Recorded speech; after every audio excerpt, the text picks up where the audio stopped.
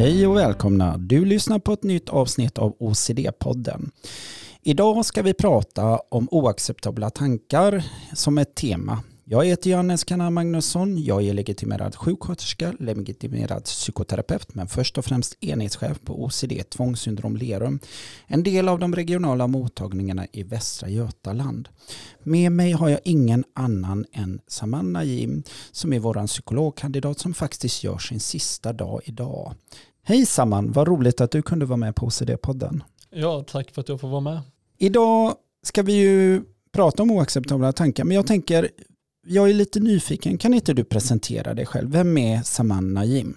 Jo, jag heter som sagt Saman och läser min 6:e termin på psykologprogrammet i Göteborg och har då precis avslutat min verksamhetsförlagda utbildning här på OCD-mottagningen Lerum. Så jag är egentligen en psykolog under utbildning och har fått chans att prova på att arbeta som psykolog här på mottagningen. Hur länge pågår en kandidatutbildning? Under vår kandidat så är vi ute i en verksamhet i 14 veckor ungefär. Och sen förstår jag, sen är det studier igen och sen har du ditt sista spår som är då PTP eller? Ja, PTP, precis. Jätteintressant. Och jag tänker, vi ska ju prata om oacceptabla tankar idag och nu har du ju varit med oss i 14 veckor och det är ju någonting vi stöter på rätt så ofta faktiskt. Det stämmer. Om jag minns rätt så utgör ju faktiskt både där förbjudna tankar och oacceptabla tankar rätt så hög procent. Vad är oacceptabla tankar? Alltså, oacceptabla tankar är egentligen tankar som vi alla människor har någon gång eller alla har upplevt. Och jag tror att många kan känna igen sig i tankarna att man står på en tågperrong och plötsligt får tanken att tänk om jag skulle putta ner den där kvinnan eller mannen ner för tågspåret. Och för alla personer så brukar den här tanken i sig skapa ett litet obehag, en liten rädsla. Men ofta så kan man lämna situationen och egentligen aldrig tänka på den igen. För personer som har oacceptabla tankar som ett tvångssyndrom så skapar de här tankarna ett så starkt obehag att man ofta blir livrädd för dem. Den andra saken som skiljer sig mot andra personer och hur de hanterar sådana här oacceptabla tankar är på vilket sätt man tolkar den här tanken. Att man kanske tänker att bara för att jag har fått den här tanken nu så innebär det att risken för att jag ska utföra den här hemska handlingen som man tänker, att den faktiskt ökar. Och det är inte ovanligt att man tar liksom, den här tanken som ett tecken på att man faktiskt är en hemsk person eller är ond på något sätt. Vad har vi för oacceptabla tankar? Ja, alltså sammanlagt så rör det sig liksom ofta om tabubelagda tankar om att man på något vis skulle agera omoraliskt eller fel eller olagligt. Och de vanligaste tankarna som vi stöter på är tankar om att man ska skada andra personer på något sätt. Att man skulle skära ner dem med en kniv. Det kan även vara sexuella övergrepp. Att man på något sätt skulle skada någon med en sexuell handling. Och det är även vanligt att man har oacceptabla tankar om en sexuella läggning. Att man skulle vara homosexuell även om att man inte tycker att det är något fel med det. Eller att man tror att man är pedofil. Så andra ord ändå så väldigt laddade saker vi pratar om. Precis, och det brukar ju röra sig om tankar som betyder som allra mest för en egentligen. Saker som är de mest viktiga sakerna i ens liv och därför är ett till tema väldigt vanligt som rör sig inom de religiösa områdena. Att man på något vis skulle härda mot sin religion eller gå emot sin religions värderingar. Det är ju väldigt spännande att du tog upp det och jag tänker vi går igenom de här delarna du har tagit upp nu så kan vi återkomma till det. För vi lever ju faktiskt ett väldigt multikulturellt samhälle just nu och där vi också faktiskt försöker hitta då i behandlingen normalisering för de här lidande personerna, patienterna. Vi ska ju inte att man ska upphöra med sina religiösa betingelser eller sina traditioner. Det är ju en väldigt viktig del. För många utgör ju precis religionen en väldigt viktig ståndpunkt och en fast plats att återvända på. Och det är också det viktigt ni där ute att ni hör detta att bara för att vi gör vissa saker behöver inte betyda att allting är kopplat kring tvånget. Men det är när vi tar över allt mer som det blir ett lidande när vi inte känner oss goda nog. Men om vi börjar där här i början, vi börjar med de här aggressiva oacceptabla tankarna. Det här rädslan att då hugga ner någon. Kan du berätta lite mer om det? Ja, alltså det man kan säga om de här tankarna som kan vara väldigt skrämmande för en själv är att man måste skilja på vad en tvångstanke är och vad tvångssyndrom är inom att skada andra och att faktiskt vilja eller ha intentioner till att skada andra. Och det vi ser bland personer som går runt med det här tvånget att orsaka andra och att det är deras oacceptabla tanke. Det främsta vi ser där det är att de här människorna löper egentligen allra minst risk för att faktiskt göra någonting som skadar andra. Alltså att göra det som den här tvångstanken påstår. Och jag förstår ju också i och med att jag har jobbat med det så pass länge att jag har ju varit med folk som är rädda till exempel för knivar. De vågar ju knappt gå förbi en kniv och tänker tänk om jag skulle ta den här kniven och göra något. Att hur plågsamt det är och att vilket enormt kontrollsystem man skapar i det här tänkommet. Det blir ju väldigt laddat för individen och som du säger det blir ju till slut man är nästan fången i sina egna ritualer. Det är en fullkomligt normal reaktion på det här obehaget som de här oacceptabla tankarna kan ge. Och reaktionen är ju att man på något vis vill göra sig av med den här tanken och det obehaget som följer. Och det är det här som vi kallar för tvångshandlingar, alltså olika typer av handlingar som man utför för att minska sitt obehag. Och det är vanligt att man blockerar de här tankar på något vis, att man ersätter dem med goda tankar istället. Eller upprepar någon typ av ramsa som gör att man känner sig säker. Och man kan även börja undvika situationer där ens fruktade tanke löper större risk för att liksom ske i verkligheten. Så är man rädd för knivar eller rädd för att man skulle skära ner någon så kanske man undviker knivar helt och hållet eller låser in dem. Och det är ju väldigt viktigt på er som lyssnar nu. När vi då får patienter så är man ju väldigt plågad av detta. Vi gör ju noggranna utredningar kring patienterna, vad man har med sig underliggande och de delarna. Utan det vi ser att det är en enorm plågande tanke, den här rädslan att förlora kontrollen, det man går runt med. Utan det är det som särskiljer också när vi kollar på impulskontrollstörningsdelarna. Skulle du kunna förklara lite, utveckla till de som lyssnar så man har ett scenario då? Vad kan man ta till? Det som vi ser är ganska vanligt är att om man får en ond tanke då om att man skulle välja att skära någon med en kniv eller skada någon, och de här tankarna kan komma ganska snabbt till ens medvetande, komma som påträngande bilder, och de är så pass obehagliga att man väldigt snabbt vill göra sig av med dem. Men tankar är ju tyvärr ganska svåra att kontrollera. Så ett sätt som vi ofta ser att folk hanterar detta, det är att byta ut det mot en god handling istället. Att man istället byter ut tanken mot en god, som att man tänker på hur mycket jag älskar den här personen och man fyller det med liksom positiva stunder som man haft med personen. Att på så många sätt försöka göra sig av med tanken så gott som möjligt.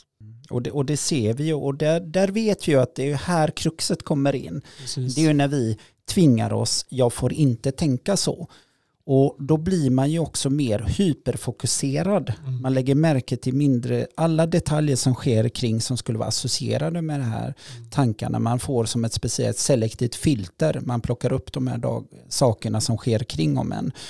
Vilket är väldigt plågsamt och syvende sist leder till att man lyckas inte hålla borta. Utan det är väldigt mycket omgärdat av, som du sa, mentala ritualer. Man byter ut då negativa tankar direkt mot en positiv tanke. Man har ramsa, man räknar, man gör beskyddande, ibland nästan som besvärjelser till och med.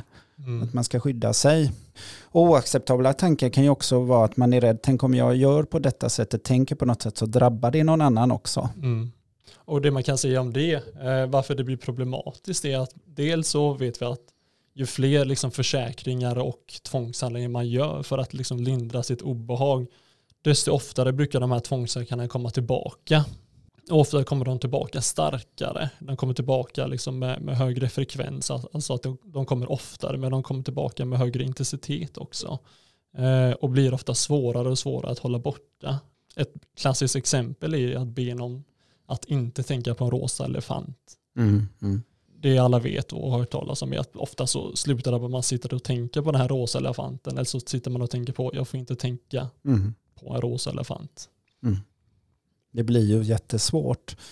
försäkringar är ett ord som återkommer. Kan du utveckla det? För att kanske vissa vet det, vissa kanske inte har hängt med i alla poddarna. Så vad är be om försäkring, eller vad är försäkring? Alltså? Ja, alltså att be om försäkring, här måste vi börja tala om anhöriga och deras roll i ett tvångssyndrom. Och jag tror att om det är anhöriga som lyssnar här på podden så kan de känna igen sig att man väldigt snabbt kan bli inblandat i ett tvångssyndrom hos sin partner eller hos sin anhöriga. Och att be om försäkringar, det är en handling som vi ser som en tvångshandling rent krasst. Och vad det innebär är att om jag har en tvångstanke om att jag skulle sticka ner någon med en kniv. Ibland kan det vara så att man är så pass orolig och fylld med ångest att man faktiskt inte vet om man har gjort handlingen eller inte. Och då kan en sån här försäkran innebära att man går till sin partner eller sin familjemedlem och frågar: stack jag verkligen ner någon med kniven nu? Skedde detta som jag var så rädd för? Det är alltså ett sätt för en att ta kontroll över situationen och att minska sitt obehag. Och av den anledningen så kallar vi det för tvångshandlingar. Jättebra, tack Saman. Just oacceptabla tankar vet vi att det är omgärdat av väldigt mycket stigma. En tvångstanke som dyker upp som är väldigt laddad, som jag får ofta utreda, är ju faktiskt pedofila tvångstankar. Så för här har vi också väldigt plågade patienter som kommer.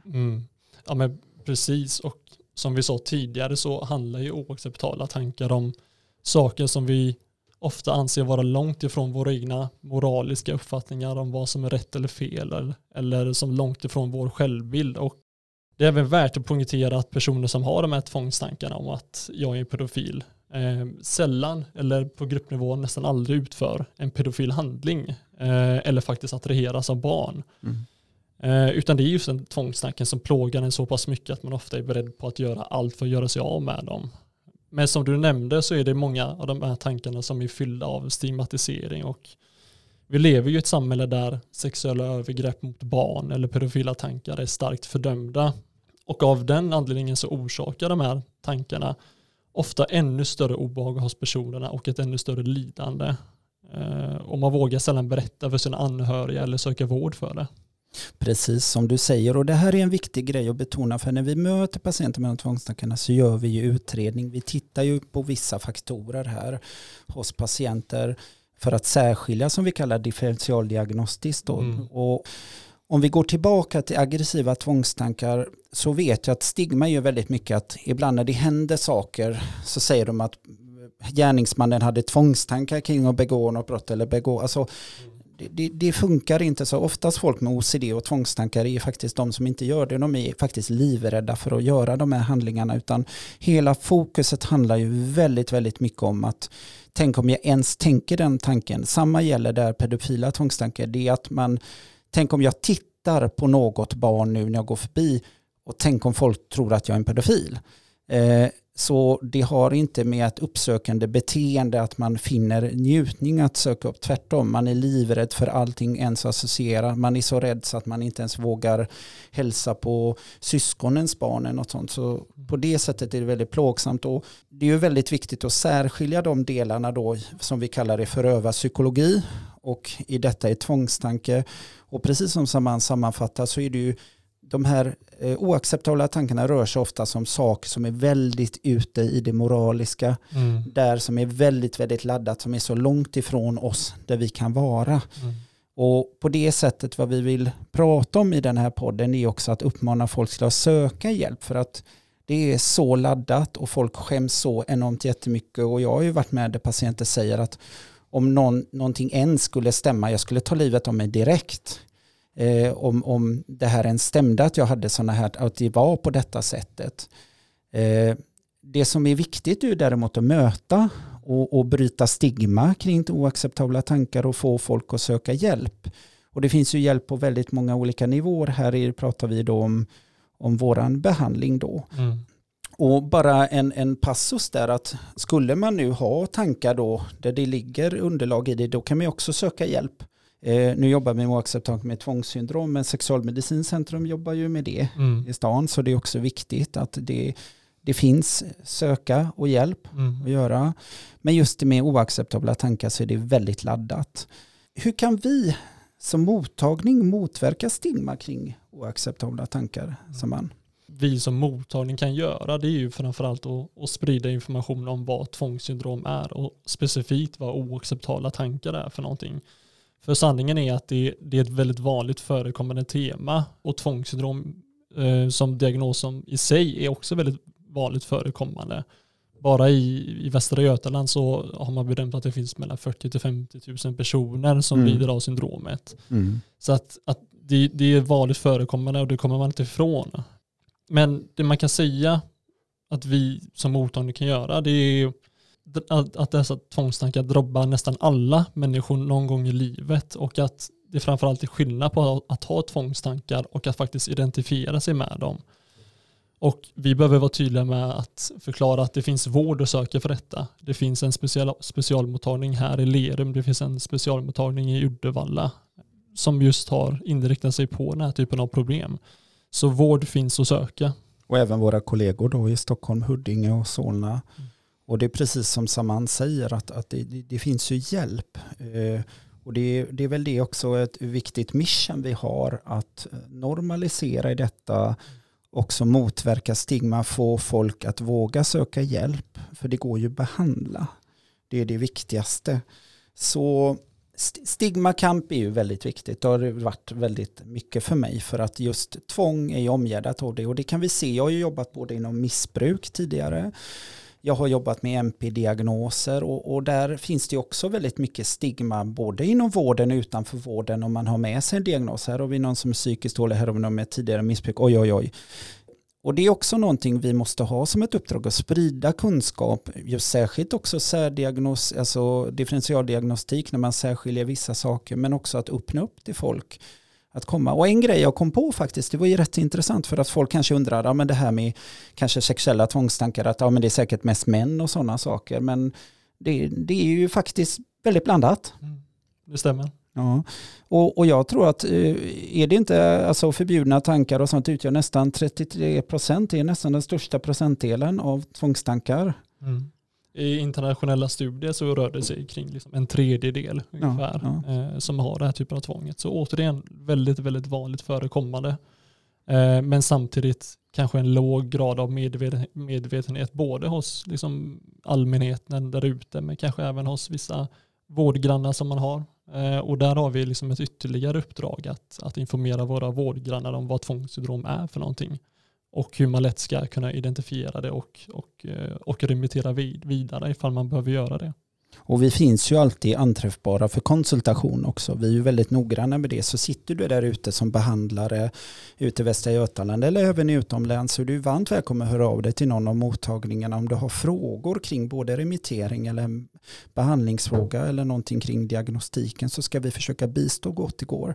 Men återigen, som jag sa, så är det inte bara sexuella tvångstankar som drabbar alene män, utan det är både män och kvinnor, och det ser vi även i pedofila tvångstankarna som dyker upp. Men vi går vidare här. Jag tänker, hur ser behandlingarna ut och hur, Men som jag nämnde tidigare så finns det ofta ett väldigt starkt undvikande hos personer som har oacceptabla tankar, och ofta försöker man blockera eller göra sig av med de här tankarna för att lindra den ångesten eller obehaget som följer med. Vilket tyvärr i längden ofta gör att de här tankarna kommer tillbaka oftare och de kommer tillbaka starkare. Men det vi gör i en behandling, det är att vi möter de här tvångstankarna i situationer där de ofta är som starkast. Och i de här situationerna så ska man då försöka att låta bli att blockera den här tanken, eller låta bli att byta ut den som man tidigare har gjort, och tvärtom acceptera att tanken har dykt upp. Så kort sagt är målet med vår behandling att försöka motbevisa det här påståendet som tvångstanken har i sig. Och det gör vi genom att utsätta oss för situationer där tvångstanken är som starkast. Och det är det här som kallas för exponering med responsprevention. Och som man kan höra så är det en ganska tuff behandling i och med att vi möter de här situationerna som ofta ger oss ett väldigt stort obehag, och vårt mål är ju samtidigt att ta bort alla de beteenden som gör att man känner sig lite mer säker. Absolut, och det är ju väldigt laddat, för det kan ju vara, jag har ju jobbat med terapier, det kan ju vara att man har en kniv i rummet till exempel. Ja. Först tittar vi på det och sen har man en kniv i rummet, och då så gäller det ju. Och det är ju precis som Saman säger, det att gå emot den här, för så länge vi tillåter den här tanken och skjuter den ifrån oss, så blir det någonting, tänk om, och den vinner styrka hela tiden. Och istället försöker vi skapa massa säkerhetssystem, kontrollsystem över oss. Vissa personer blir ju så pass illa däran att de går faktiskt in i väggen också. Det är absolut inte ovanligt med utmattningssyndrom. Men det här är väldigt viktigt för er där ute att vi måste hjälpas åt. Att det finns hjälp att söka. Vi måste motverka stigma. Vi måste hjälpas tillsammans att gå vidare. Och bara för att tillägga en sak där och förtydliga att man kan bli så pass utmattad, det är ju framförallt av sina omfattande kontroller som man har i sitt tvångssyndrom, inte av själva behandlingen i sig.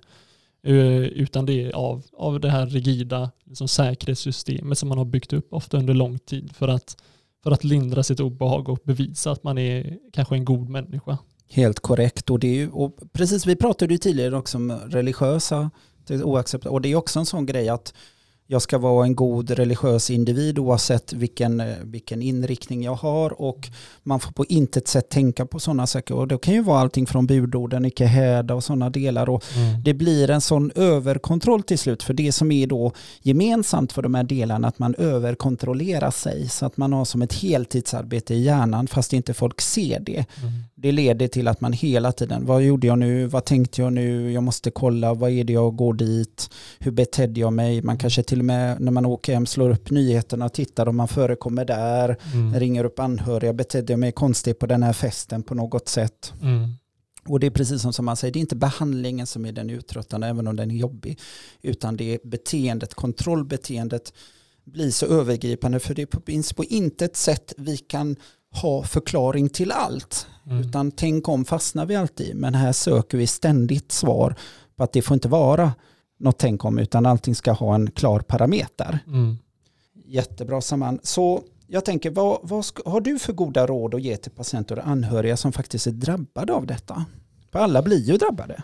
Precis, och det jag skulle vilja säga till patienter där ute som kanske lyssnar eller som känner igen sig i beskrivningen av den här typen av tvångssyndrom, det är att främst liksom berätta för er att ni inte är ensamma. Som jag nämnde tidigare så är det liksom beräknat att 2% av vår befolkning lider av tvångssyndrom. Och jag skulle även vilja meddela att det är en väldigt stor skillnad på att lida av oacceptabla tankar och att faktiskt vilja skada andra. Och framförallt att det finns även vård att få. Som sagt, 2 specialistmottagningar här i Västra Götaland. Är du däremot anhörig och lyssnar på detta så är mitt råd detsamma. Men framförallt att poängtera att du som anhörig är viktig i att stötta och hjälpa din närstående i de här svårigheterna. För det är inte ovanligt att man som anhörig dras med i tvånget väldigt mycket och behöver anpassa sig, och som anhörig så kan man även få hjälp med de här svårigheterna i en behandling och man kan få vara med och ta del av det.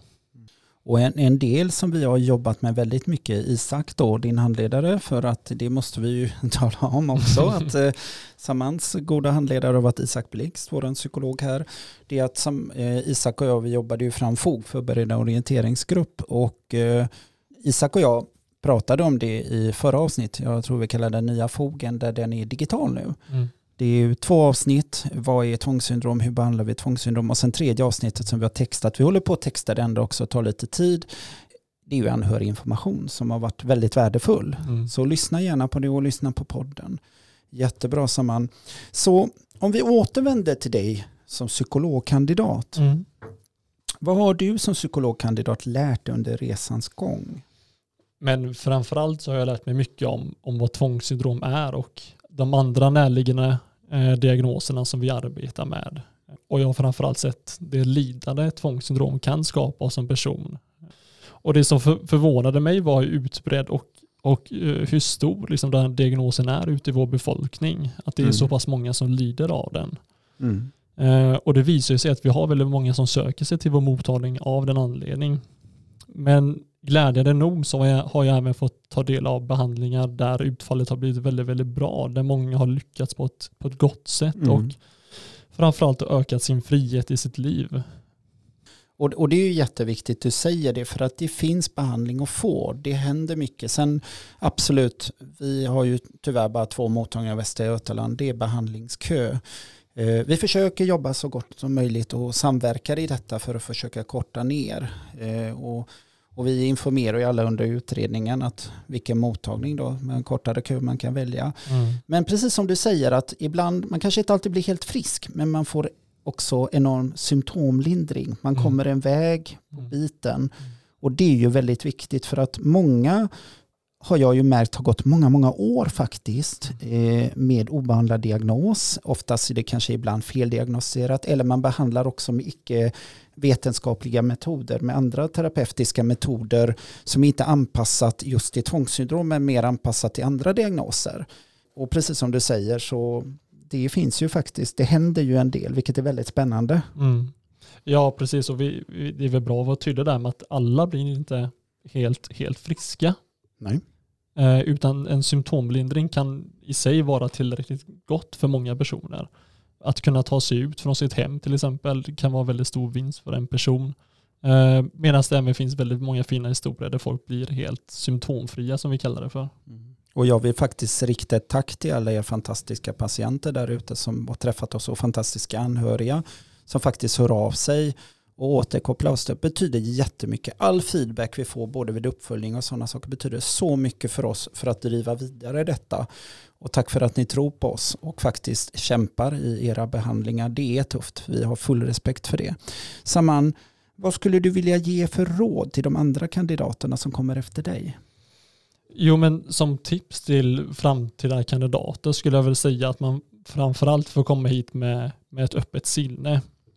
För tvångstankar och tvångshandlingar kan till ytan liksom te sig lite udda. Men har ofta en väldigt tydlig logik när man bara skrapar lite på den här ytan. Och framförallt innebär ofta ett stort lidande för personen. Så kommer man hit med ett intresse för att både se men framförallt lära mycket så tror jag att man kommer ha en väldigt givande period. Jättebra, tack Saman. Och på vilket sätt tycker du vi som regionala mottagningar kan ta ansvar för behandlingens, alltså huvudtaget det här med tvångssyndrom, närliggande diagnoser, deras utveckling i framtiden? Jo, men en stor del av arbetet som vi har liksom nämnt tidigare tror jag ligger mycket i att sprida information om vad tvångssyndrom är för någonting. Och det är viktigt för både våra patienter så att de kan få lära känna sig i diagnosen och inse att det kan vara det här som är mitt problem och jag är inte ensam om det. Men även viktigt för våra vårdkollegor så att man snabbt kan identifiera diagnosen. Och bara att hålla i en sån här podd tror jag är en stor vinst och ett bra steg mot det. Sen är det viktigt att vi som specialistmottagning också lever upp till den bilden och håller oss uppdaterade på vad ny forskning säger och har en god kontakt med andra specialistmottagningar både i Sverige men även i andra länder. Helt korrekt. Och det är ju det viktigaste missionet vi har. Att inte bara stanna upp och säga så här att nu är vi så nöjda med det behandlingsmetoden vi har just nu, utan ni ska veta där ute att det händer hela tiden saker. Och då är det väldigt viktigt att kan vi göra något bättre, då ska vi faktiskt ta oss an det och implementera det. Och vi är ju väldigt noggranna. Jag menar, vi har ju artikelgranskningsmöten, vi tittar på forskningsartiklar, vi har god kontakt med både Huddinge, med Solna, med Bergen. Vi pratar med England kring detta och våra kollegor i Uddevalla. Så att ansvaret måste ligga där, att vi faktiskt tar de här initiativen och driver det vidare. Stort tack Saman för den inputen. Och hur tror du framtiden kommer se ut för behandling och forskning just inom tvångssyndrom? Jo, om jag ändå hade fått gissa så tror jag att själva behandlingen i sig kommer röra sig mer och mer mot en mer intensiv behandling. I dagsläget så är våra behandlingar utspridda över ungefär 2 månader med 1 till 2 sessioner i veckan. Och redan nu så ser vi viss stöd för att en mer intensiv och kortare behandling har ett gott stöd från forskning och visar sig vara både mer tidseffektiv men framförallt ha ett bättre behandlingsutfall. Så det är väl det jag kan tänka mig sker i framtiden. Precis, och det är ju lite vad vi tittar på som mottagning och det kommer ni kära lyssnare, både då patienter och anhöriga och vårdgrannar får höra mer framöver, utan som ni vet så pågår det ju väldigt mycket i utvecklingen. Våra kollegor i Solna jobbar ju med Bergenmodellen. Vi har ett intresse också att integrera oss i detta för dialog. Så vi hoppas att covid och corona lägger sig så att vi kan fortsätta de dialogen. Men jag håller med Saman precis att i framtiden ligger det. Vi ser effektiva behandlingsutfall i detta.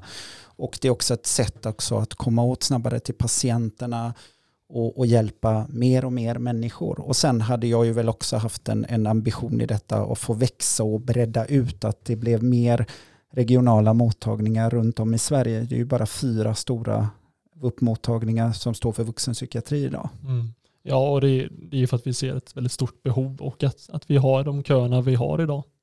Saman, du ska ha ett stort tack. Det är din sista dag idag. Det har varit ett sant nöje att ha dig här. Det har varit jätteroligt. Vi har jobbat ihop, jag och Saman. Vi har jobbat med även trichotelomani, dermatolomani-patient har vi jobbat ihop med. Och det har hjälpt mig med arbetet. Vi kommer också snart göra om hela arbetet i och med att vi har haft dialog med vår handledare Mia Asplund i Stockholm, så har du hjälpt mig. Vi har jobbat om väldigt mycket där, så det ska bli spännande att gå in på det på hösten när jag börjar med de delarna.